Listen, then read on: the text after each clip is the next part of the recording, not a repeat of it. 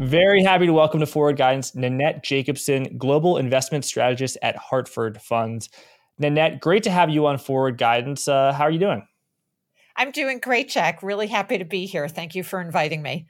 It's my pleasure. Nanette, as we sit here in the middle of September, how are you thinking about markets? What is your, let's say, most overweight asset, most underweight asset, and why? So maybe we should just start with the economic backdrop because I think that's really important to where we're invested. And the backdrop is that growth, as everybody knows, has been way more resilient than anybody expected this year. And inflation has been resilient too. So we're looking at a very different economic picture than we have been enjoying the past 2 decades.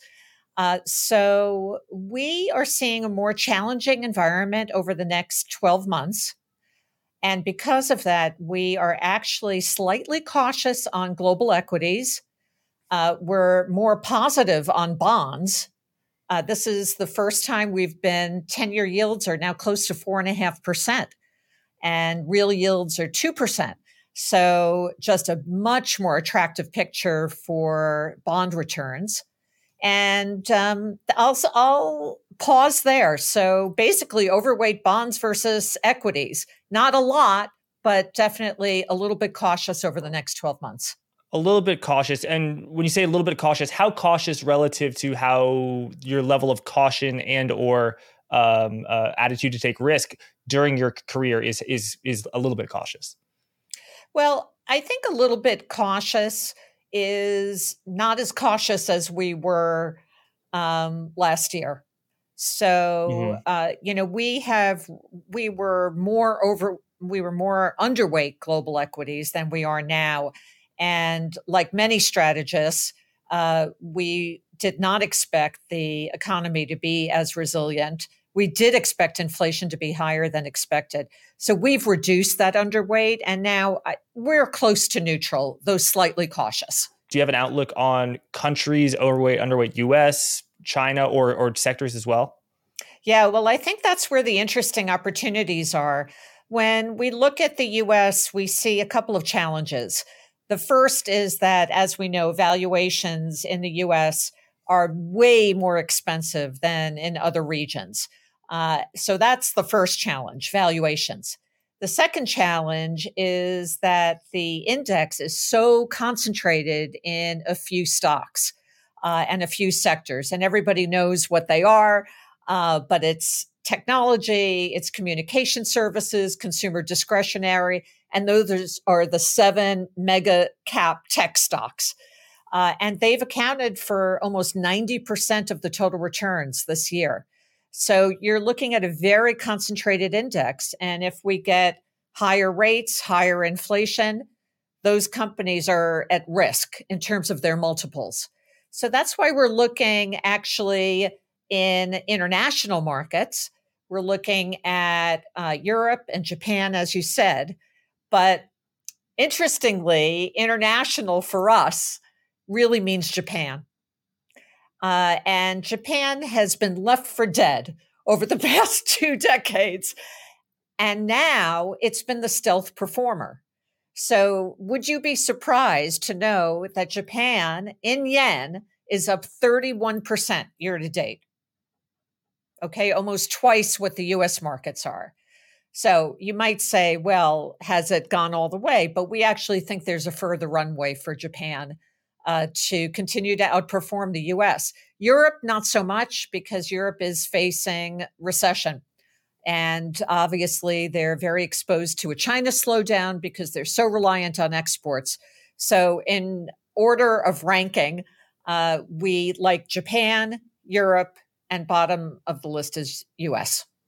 And the overvaluation of US stocks, how much of that is concentrated in A, the technology sector, and B, the mega cap stocks? And I recognize that there's a lot of overlap between A and B. Because I've seen some folks who traffic in mid cap, small cap, micro cap securities, and they're able to find some bargains at the table. And I think it's not as such as the case of 2021, where every stock was pretty much not overvalued, but overvalued relative to history on a historical basis. Every Yeah, part of no, the market. that's fair. I think that there are a lot of, I mean, we're seeing a lot of dispersion, which is a fancy term for some stocks really outperforming and some stocks underperforming. So really what you're saying, Jack, is that it is a stock picker's market. We really believe that because some stocks have been, value stocks, for instance, have really been punished in this environment. And so I see a lot of value in value oriented companies. Also, because investors have gotten, even without doing anything to their portfolios, they've gotten way over their skis in the tech sector and those, big stocks. So I think I'd be careful about small cap and micro cap, Yeah. because if we are going to go moving into 0, 1% growth, which, we're seeing signs that the economy is starting to slow down. You don't want to be in companies who don't have earnings. So you need to be really careful on that score. Oh, I did a little chart today, and I looked at, everyone talks about quality stocks. So I looked at a quality ETF, and I compared it to the S&P 500, and it had virtually the exact same returns, suggesting that maybe the S&P 500 has a lot of quality stocks, however that's measured. The quality, it's a factor. Can that account for some reason of the relatively more richer valuations in the U.S. relative to Europe and Japan?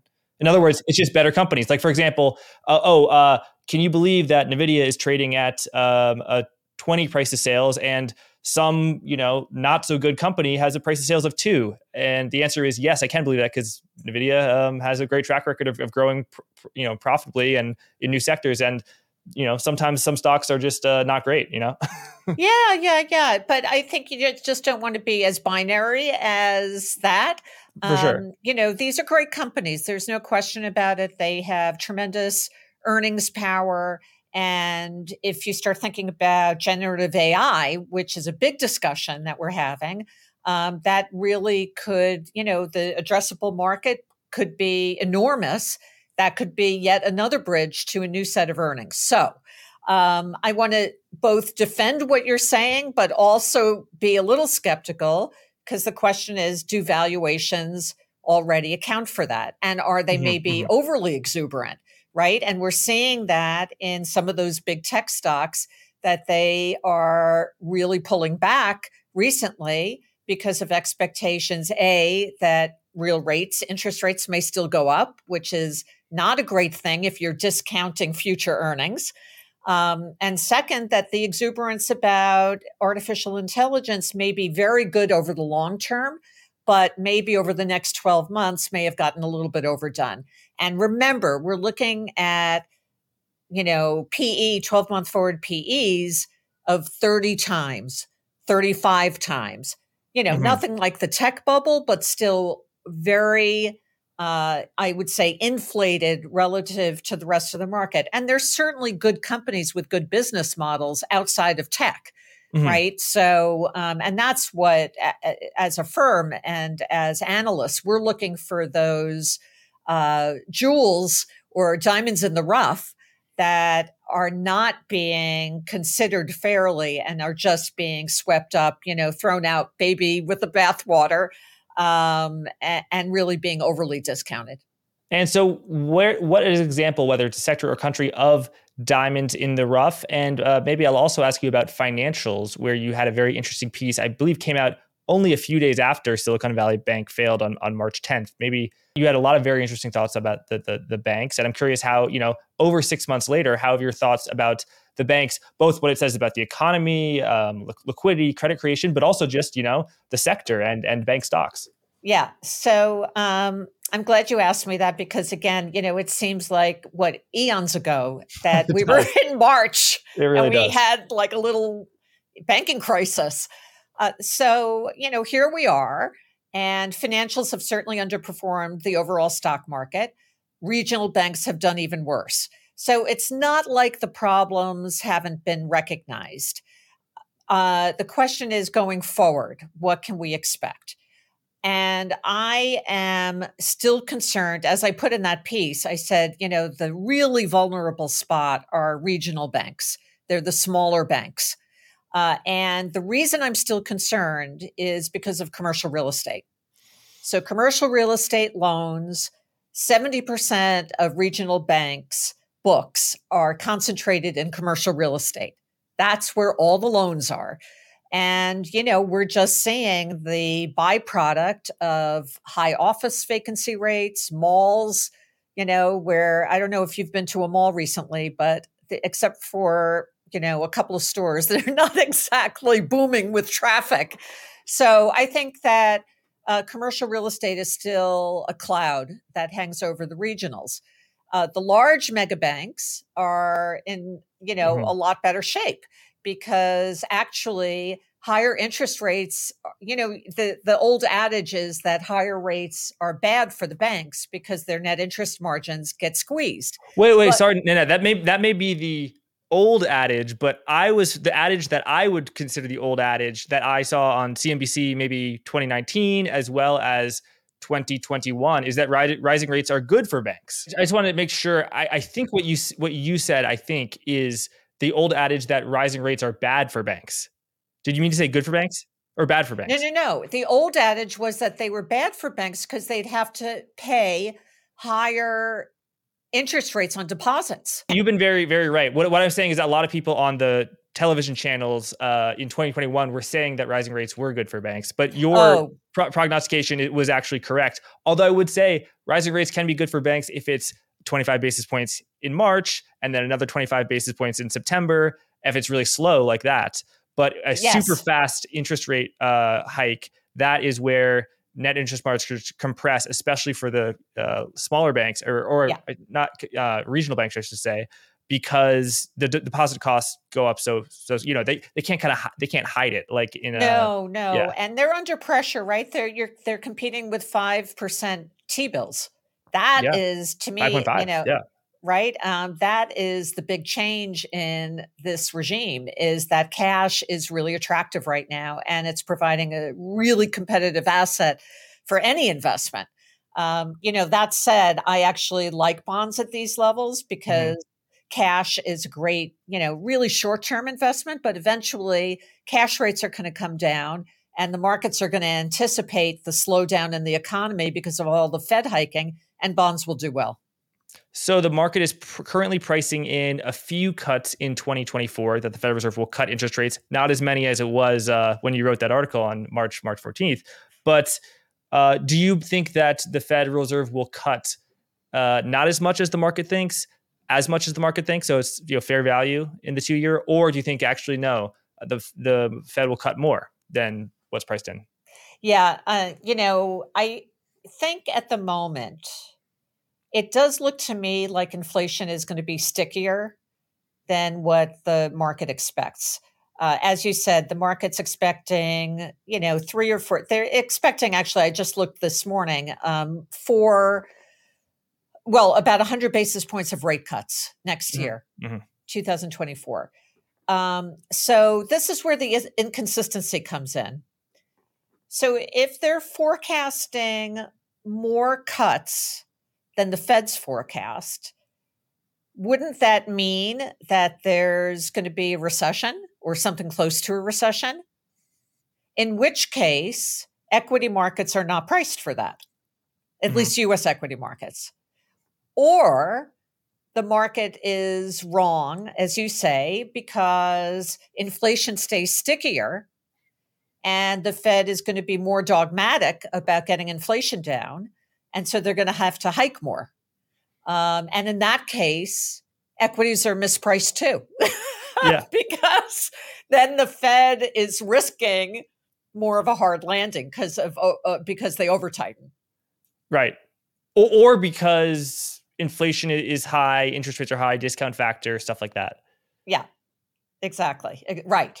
So so I think it's going to be very tricky. The Fed hasn't been tested yet because the unemployment rate is so low, consumer spending is just humming along. And we're entering a period in 2024 when the unemployment rate's going to go up. And then the question, that's when the Fed's going to be tested. How dogmatic will they be about getting inflation down to 2%? Or will 2.3 or 2.4, will that be good enough? I mean, 2.4, that sounds pretty close to 2% for me. But the price of oil, I mean, Brent is close to $95. It's close to $100 again, just like that.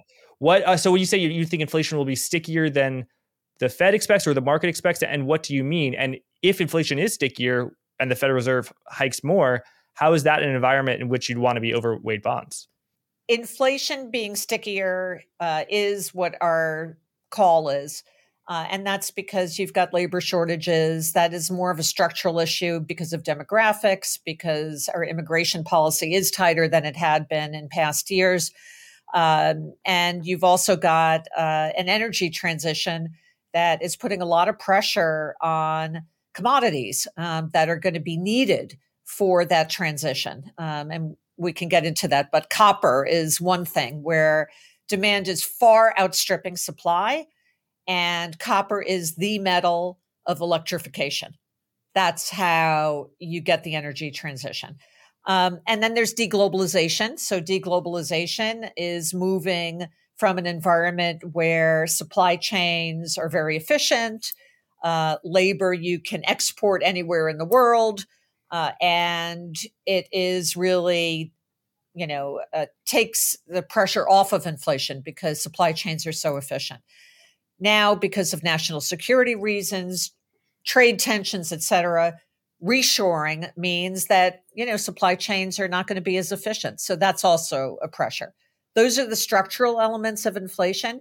Now, that is the really killer question. So why do you like bonds? Yeah. And it's fair, but I've looked at the past 6 tightening cycles.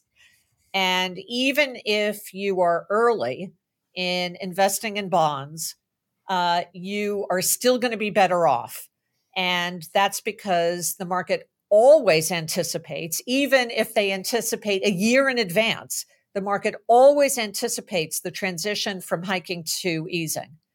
So the reason I like bonds is A, there's a good chance you're going to get that capital appreciation. Number 2, it's a really decent yield. And number 3, let's not forget about diversification. And diversification is the only free lunch in investing. And I still believe that bonds will provide that diversification if equities sell off. Okay, so you do think the Federal Reserve will cut eventually. So even though inflation will prove sticky for 6 months, a year, because I mean, if you have you did say it was a secular case. I mean, 5 years inflation being high, that could mean that the new let's say what's it called neutral rate is 5.5%. So we don't move at all, and the 2-year is as lower than that. 10 years lower than that. So there will be capital depreciation as the cuts that are priced in just don't come to fruition. No, I hear what you're saying, Jack, but I still think that markets are not status quo. Mm-hmm. So if inflation proves stickier, the Fed is going to have to do more. And there's going to be some tipping point at which the Fed does too much and the economy responds, maybe with a lag, but eventually the economy is going to slow down because that's the only way you can get inflation down. Got it. So you're convinced that there will be a cutting cycle, that will be a slowdown, if not a recession, that will be caused by higher rates. So this secular inflation, it's more in the backdrop. Right. Got it. That makes sense. Do you have any views within the fixed income world? So I guess you want to go longer out in the curve, 5-year rather than 2-year, 10-year rather than 5-year. But do you have any views on like corporate bonds or agency mortgage-backed securities, which I hear are exceptionally cheap on a historical basis because Bank of America bought $500 billion of them, and now a lot of banks are feeling the pain. I mean, Silicon Valley Bank owned, I think over $100 billion of them. Yeah, yeah. Or corporate credit. Bank loans, stuff like that. Yeah. So I do like spread assets, particularly in the high quality area. So corporate bonds, I mean, spreads aren't fabulous, but Hmm. again, on an all-in yield basis, we're talking, 150 basis points over treasuries. So you're starting to talk about, 6.5% all-in yields. It's pretty attractive. And again, when I looked at the perfect portfolio in past hiking cycles, it turned out that first, what you want to do is position in a slightly longer treasuries, exactly what you said, Jack. And then you want to flip into corporate bonds because that higher income. And then once you start the easing cycle, then corporate bonds actually do better in that environment. So it's they definitely add to the mosaic. Mortgage-backed securities also, as you said, they look pretty attractive. I think they're, I mean, almost 200 basis points over treasuries, 2 percentage points. So mortgages are all based on how volatile an environment we have because the investor is short an option, and that's that prepayment option. So, I think that probably uh, a diversified portfolio of some high quality spread assets, corporate bonds, mortgage backed securities, even in the structured credit arena. These are non agency mortgages. So I think you can build a pretty attractive portfolio and earn some extra yield in those assets. Got it. Returning to the bank. So you say you were felt pretty good about the large cap, like, globally systemically important banks, J.P. Morgan, for example. But you didn't like the regional banks. Did I have that right? Yes, Yeah. prefer mega cap banks to regional banks. What's your highest conviction view in the equity world that's a long? Because I'm talking to a lot of people that are quite bearish and or cautious. So good to get some long ideas out there. I would say from a sectoral standpoint, I like commodity oriented sectors. So in the mining sector, and that really gives you some inflation protection and it gives you exposure to the raw materials that are going to be in very high demand and very extreme shortages. So I like the mining companies. I like healthcare. Hmm. Healthcare has been discounted quite a bit, and I think there are some bright spots there at much cheaper valuations, just given the innovation that we're seeing in that part of the market. And then outside of US equities, just looking at global equities, I'm going to pound the table on Japan Okay. again. And also active management because you're going to want your manager to be able to overweight Japanese stocks. And in Japan, I like financials quite a bit. They have started to loosen the reins on yield curve control and letting the 10-year start to float up. And that's going to go straight to the bottom line for Japanese banks. And I like some of the other cyclical companies in Japan, like auto supplies and other manufacturing companies, insurance companies too. So financials and manufacturing. So do you think they'll stop yield curve control before they would ever raise short-term rates? So you would have a positively sloping yield curve? Yeah, so they already took the first step in allowing the 10-year to float to 50 basis points. And the question is, is the BOJ going to hike next, or will they do more yield curve control? I don't know, Jack. That's a bit of I think it's really, there's a lot of uncertainty around that. Yeah, I was way over my head. Yeah, whatever the policymakers do, it's going to be very gradual. So that's the other reason, Japan is so unique because they've suffered from 20 years of deflation. So to find a country that actually is cheering inflation Yep. is a really different calculus. Valuations are cheaper. And then there's this whole new religion in the corporate market about having better corporate governance, returning more capital to shareholders, paying dividends. So the benefit to shareholders and capital returns is just that incremental change is really benefiting Japan. And I know some of my colleagues like roll their eyes when I say Japan, but Oh, why do they roll their eyes? Just because it's been so long? yeah, because it's been just so beaten up and like no hope, and everybody says the demographics are terrible, and they are, but they're terrible, everywhere in the world. China's demographics are worse than Japan. Yeah, in terms of there right now, there are a lot more old people, but it's about the rate of change and the aging. Let's talk Absolutely. about China.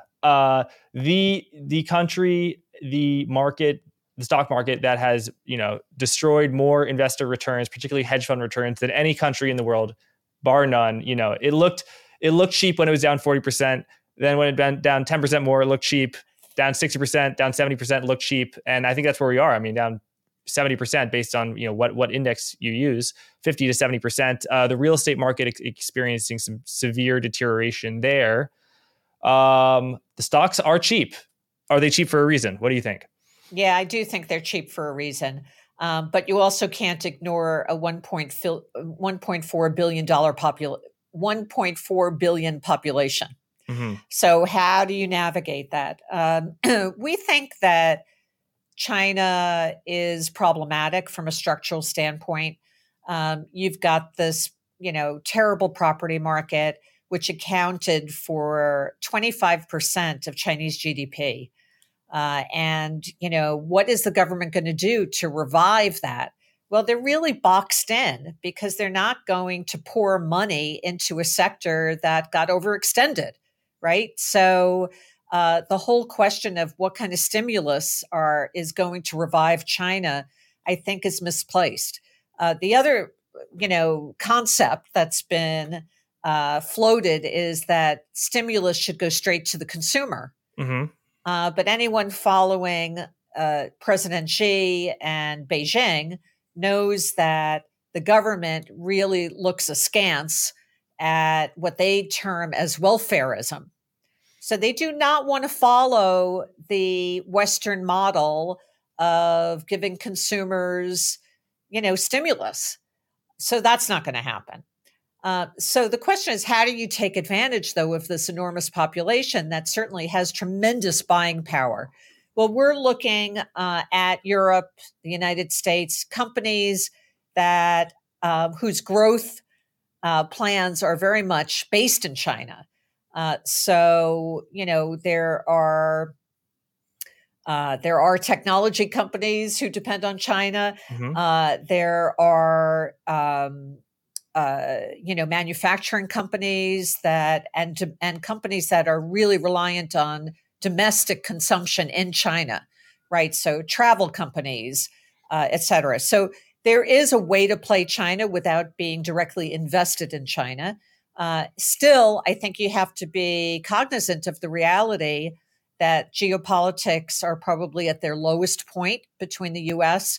and China since, we're kind of in Cold War times with China. So there is always that risk that there are going to be restrictions or limitations either slapped onto China or China slapping them onto us.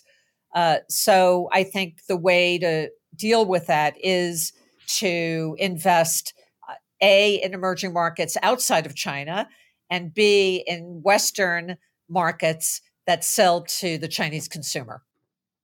Why would you say that the returns for the European stock market have been so pedestrian since, let's say, 2007 or 2011, however you want to say it? And, if you're bullish on Europe or an overweight Europe, what's going to be different for the next decade that was not true over the past decade? Are you saying why has Europe underperformed for so long? Yeah. Oh, okay. I think again, it comes down to the tech phenomenon. Short of last year in 2022, technology, quality, growth, since the financial crisis, that is what every investor has wanted. They've wanted growth when there has been very little growth. And that has really centered on technology, which is a much smaller part of the European markets. So that's the short answer. Mm-hmm. Going forward, I do think valuations look interesting. And the whole energy transition, Europe is a better setup for companies that are involved in the energy transition. Europe has more value-oriented companies than the US. So if there is some kind of manufacturing renaissance, and there are subsidies going to all these industries in the Europe and US, and even the subsidies for the energy transition in the US are inviting companies to invest in the US. Mm-hmm. So that whole transition, and that's why I think clients really should look at their portfolios and see if they've got an overweight growth versus value, because you can get more value exposure either in the US markets or in European markets. Yeah, that makes sense. So I have not kicked the tires like I should have on U.S. fiscal policy or the Inflation Reduction Act IRA you just mentioned. How do you think that impacts things? I mean, there are people who think it's going to be such a big difference that the idea of there going to be a recession is just kind of off the table because the U.S. government is printing so much money. I mean, people take it that far. Other people say, no way. The old playbook is still in play. What do you think about that, as well as investment opportunities within the U.S., manufacturing, other types of stuff that are much more attractive than they would be because of the Inflation Reduction Act or other fiscal boom programs? Yeah. So, the fiscal situation, let's start from where we are today. So there's a $1.7 trillion deficit. We are looking at $33 trillion of outstanding debt. It's something that my clients are always asking about, like, does it matter? Because as long as my career, it has not mattered, because the US still has great companies, great innovation. Um, and the question is, will there be any kind of day of reckoning? And I think that, we're facing a tense time in Congress because the government could shut down if we can't pass legislation. And so, politics are fraught right now. So, what can we expect from the spending? I highlight that just because the Inflation Reduction Act, notwithstanding maybe the misleading name, could be inflationary, and it could be really scaled back by Republicans who really want to reduce that, because it does add to the deficit. It does add to outstanding debt. It could be scaled back. It couldn't be changed. It's not sort of sealed in stone. Yeah, no. There are still things that the Biden administration is looking for that are under negotiation. So yes, it could be $1 trillion, but it could be less. That said, there is something happening, and there is a lot of money going toward the manufacturing sector. And I think part of this is in response to a manufacturing sector that's been in decline for the past, 2 decades.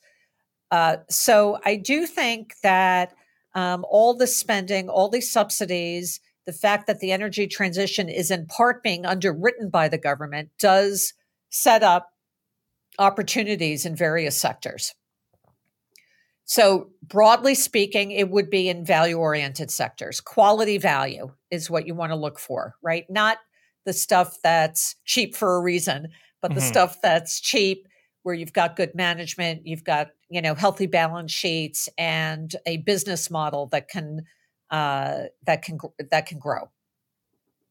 Second, you want to look at certain sectors that, again, have been really diminished by the exuberance over technology and technology-related companies. And that's the capital goods sector. So, part of the act is going to build chip factories. Well, to build chip factories, you need electrical designs, you need automation, you need all kinds of hardware, software to build what we're calling a smart factory. That really puts a new dimension on a part of the market that, has been viewed as pretty stagnant. Those are the kinds of things that we're looking for. It's amazing how much spending has been happening in the U.S. for manufacturing construction. I mean, building new factories, uh, electrical, transportation, chemical factory. I mean, it's close. I'm just looking at the statistics. It's actually this year it's been running at nearly twice what the average is from 2005 to 2022. So I think there's a boom happening in the manufacturing sector that has totally gone over my head, that I'm only sort of becoming dimly aware of. Many other people have called it out years before I have. But yeah, I mean, do you think this will be a different environment, one in which manufacturing companies, industrial companies, construction companies will do much better than the so-called very high profit margin technology companies that sort of dominate the index? Yeah, again, I don't want to be so black and white about it, that value is going to outperform growth. But I just think that portfolios, when I talk to clients, they have gotten so underweight value. That's my Mm-hmm. concern. I just want balance. I Mm-hmm. want clients to take a look and see how much weight they have in consumer discretionary, telecommunication services, and IT, right? Those are the three sectors that comprise the 7 mega cap tech stocks. And just say, okay, I've done great. Let me take some profits and move that into this new theme, which really is about energy transition, uh, government subsidies, manufacturing, the areas of the market that have really not done well, and where there's a ton of capital investment going into that. And it is really could cause a renaissance in that part of the market where manufacturing contributes a lot more to the economy than it has in the past. So if you expect a recession, and I just want to say if, because I want you to clarify that point, maybe in 2024, late 2024, early 2025, whenever, how severe of a drawdown in stocks do you have? I mean, do you think it'll be a mild recession where stocks go down a ton, like 2001 to 2003? Will it be a severe recession where they go down a ton, a mild one where they go down like 10%, nothing at all? What's sort of your outlook on, I guess, the sort of broad index, and why? Yeah. Yeah. So again, our investment horizon is 12 months. And we have been just upgrading our economic view, adjusting to consumer spending and the news that's coming in, and Fed policy getting closer to the end than being at the beginning. So our base case is it's a close call on a recession, but we're not outright calling for a recession. Yeah. We had been, and we've just gotten more optimistic about recession. If there were to be a recession, we think it would be mild. That's why we still are slightly cautious on equities versus bonds, because it is a close call and valuations are expensive. So, still the market is pricing in much more confidence in a soft landing. And that's where we would argue is not such a sure thing, given the fact that the economy seems to be slowing down. The Fed is not done, and they could soften the economy more. And in that kind of environment, equities could go down. I would put probably, based on where multiples are, equities could go down, I don't know, around 10%, let's say 5 to 10%, something like that. Probably not 20%. Mm. What are some of the costliest mistakes that you think individual investors make with their own retirement money or savings? Well, right now, I do think it's holding too much cash. I think, implicitly, investors are saying, I can time the market. Mm-hmm. Implicitly, they're saying, oh, I can make, 5.5%, 5.25%, and know exactly when to get back into bonds or get back into equities. and make higher returns than that. And, I just don't think we're that good. So I think it would be, I think you have to, as beautiful a thing as cash at 5.5% is, you have to start making moves into becoming more fully invested. And that means getting into equities, international equities, bonds, and biting that bullet, even if it means costing you, even if you're a little early. Because the most dreadful mistake is what people did in the financial crisis is even if you got out in time for the Yep. negative returns, you did not get back in Yep. when the market soared. And that left people a lot poorer. I totally see what you mean about stocks. People over allocate to cash because there's going to be a recession, because stocks are going to crash, and then they either don't crash, in which they lost out on the rally, or they do crash and they actually, for a brief time, drastically outperform the market and most investment professionals. But then, as you say, they don't get back in.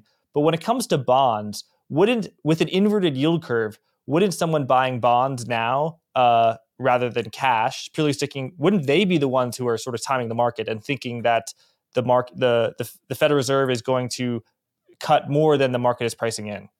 Yeah, no, I mean, I think the yield curve could stay inverted for a long time, at least with my 12-month horizon. So again, I don't see the yield curve going back to a normal shape for a very long time. Mm-hmm. Because the Fed is going to have to be, more vigilant, more hawkish than they've had to be. And then, there'll be some correction, but maybe we get to, maybe the yield curve reshapes to a flat yield curve. But again, Jack, the analysis shows that you're compounding. When you buy bonds at 4.25% or 4.5%, you're getting that coupon. You're compounding the growth in that coupon. Right? Maybe you'll miss out on the capital appreciation, but you're going to still have the compounded growth, and you're still going to have the diversification benefit of bonds relative to cash. Okay, so the diversification point makes sense, but what do you mean about compounding the coupon? Isn't it the same thing also true about compounding the 5.5% in the money market fund? And then also we can put up some charts from these, your great piece, which you really do have some exceptional charts showing that at the starting point of the last interest rate hike, which maybe November 1st is the last interest rate hike. The Fed's probably not going to hike on September 20th. But when you have U.S. long Treasury bonds outperforming cash, doesn't that almost by definition mean that the Federal Reserve cuts, because that's why U.S. Treasury bonds do so well? Yeah, no, it doesn't mean that. Sorry to counter, but having done the research, what happens is that the market can anticipate the easing up to, in the 2004 to 2006 cycle, the market started rallying, 10-year yields started rallying 13 months before the Fed eased. So you don't need easing for bonds to win. But you need eventual easing. Eventually, yeah. Yeah. I'm just saying that the cycle is. I'm not saying the cycle is dead. I'm just saying it looks different. That the timing is different. It may take a lot longer for the Fed to ease, but you don't need easing for bonds to win. Okay. And if you wait until the Fed eases, you'll be too late. Yeah, that makes sense. Right. That makes sense. I guess I'm just saying that it's predicated on an eventual Fed easing that will be more dramatic than is currently priced in.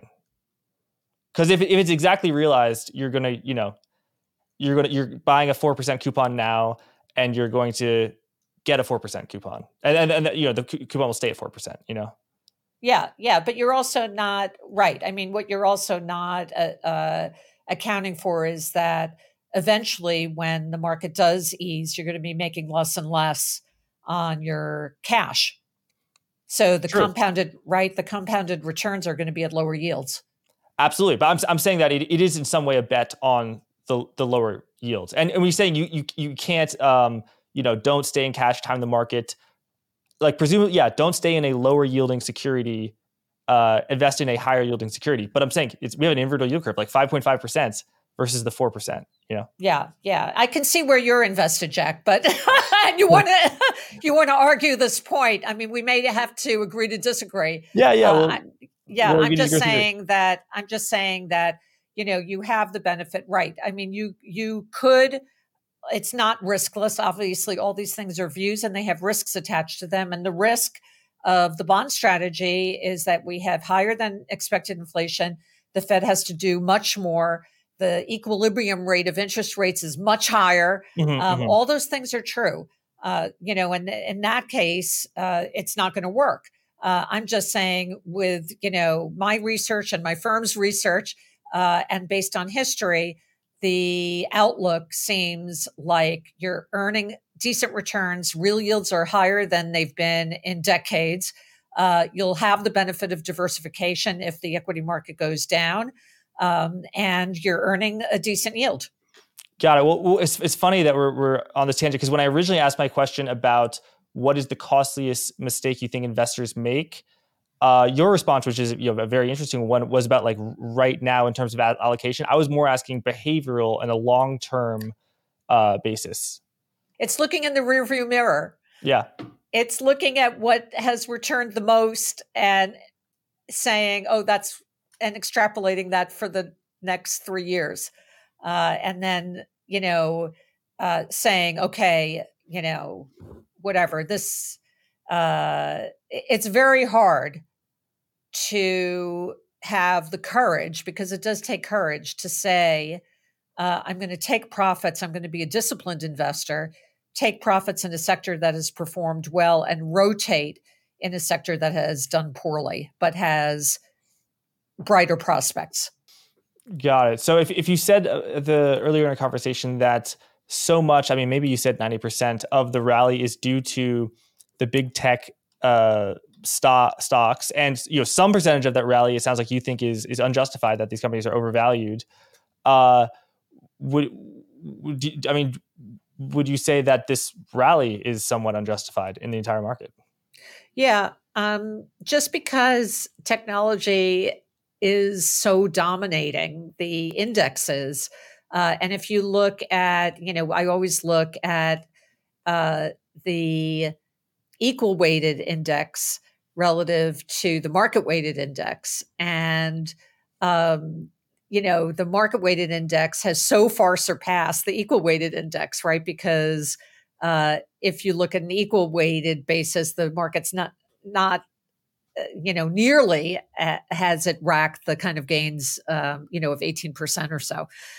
So I think that because of that concentration, it is really just overwhelming the broad index numbers and year-to-date returns. So I just would encourage people to look at markets that are more evenly balanced by sector and, by value versus growth. The U.S. is just a highly concentrated market. Yeah, I was actually looking at the, I think, ACWI MSCI World Index, and I was surprised to see that over 60% of it is the United States. Is that just because the U.S. has been outperforming pretty much all other markets for over a decade, and it's not rebalancing? So it's kind of, I think it's only, your favorite, Japan is only 5% or something like that, and that's the second most favorite one. And I guess that's leads to another shot, which is, do you rebalance and kind of the stuff that's been winning, you sell that to buy the stuff that hasn't been winning or not winning, but winning as much? Or is the strategy of you've got to water your flowers and pick out your weeds? And maybe that's why S&P 500 does so well, is because Apple, the market didn't sell Apple as it was going up. It just allowed it to be balanced relative to performance. Yeah, I think that the high weight in the U.S. has always been a feature of the ACWI and global indices. It's just a bigger market, right? It's all market cap weighted. So, and the U.S. has the biggest market. So that dominates. The fact that you've had so much capital appreciation in the US market over the past 10 years is another reason why that's grown as a percentage. And I'm a believer in rebalancing because, again, it's a matter of does the past experience completely replicate in future years? And, at my heart, I rather pick up bargains than keep investing in expensive things and hoping they get more expensive. So, again, going back to my first statement, I think that the economy has been very resilient. It will eventually slow down.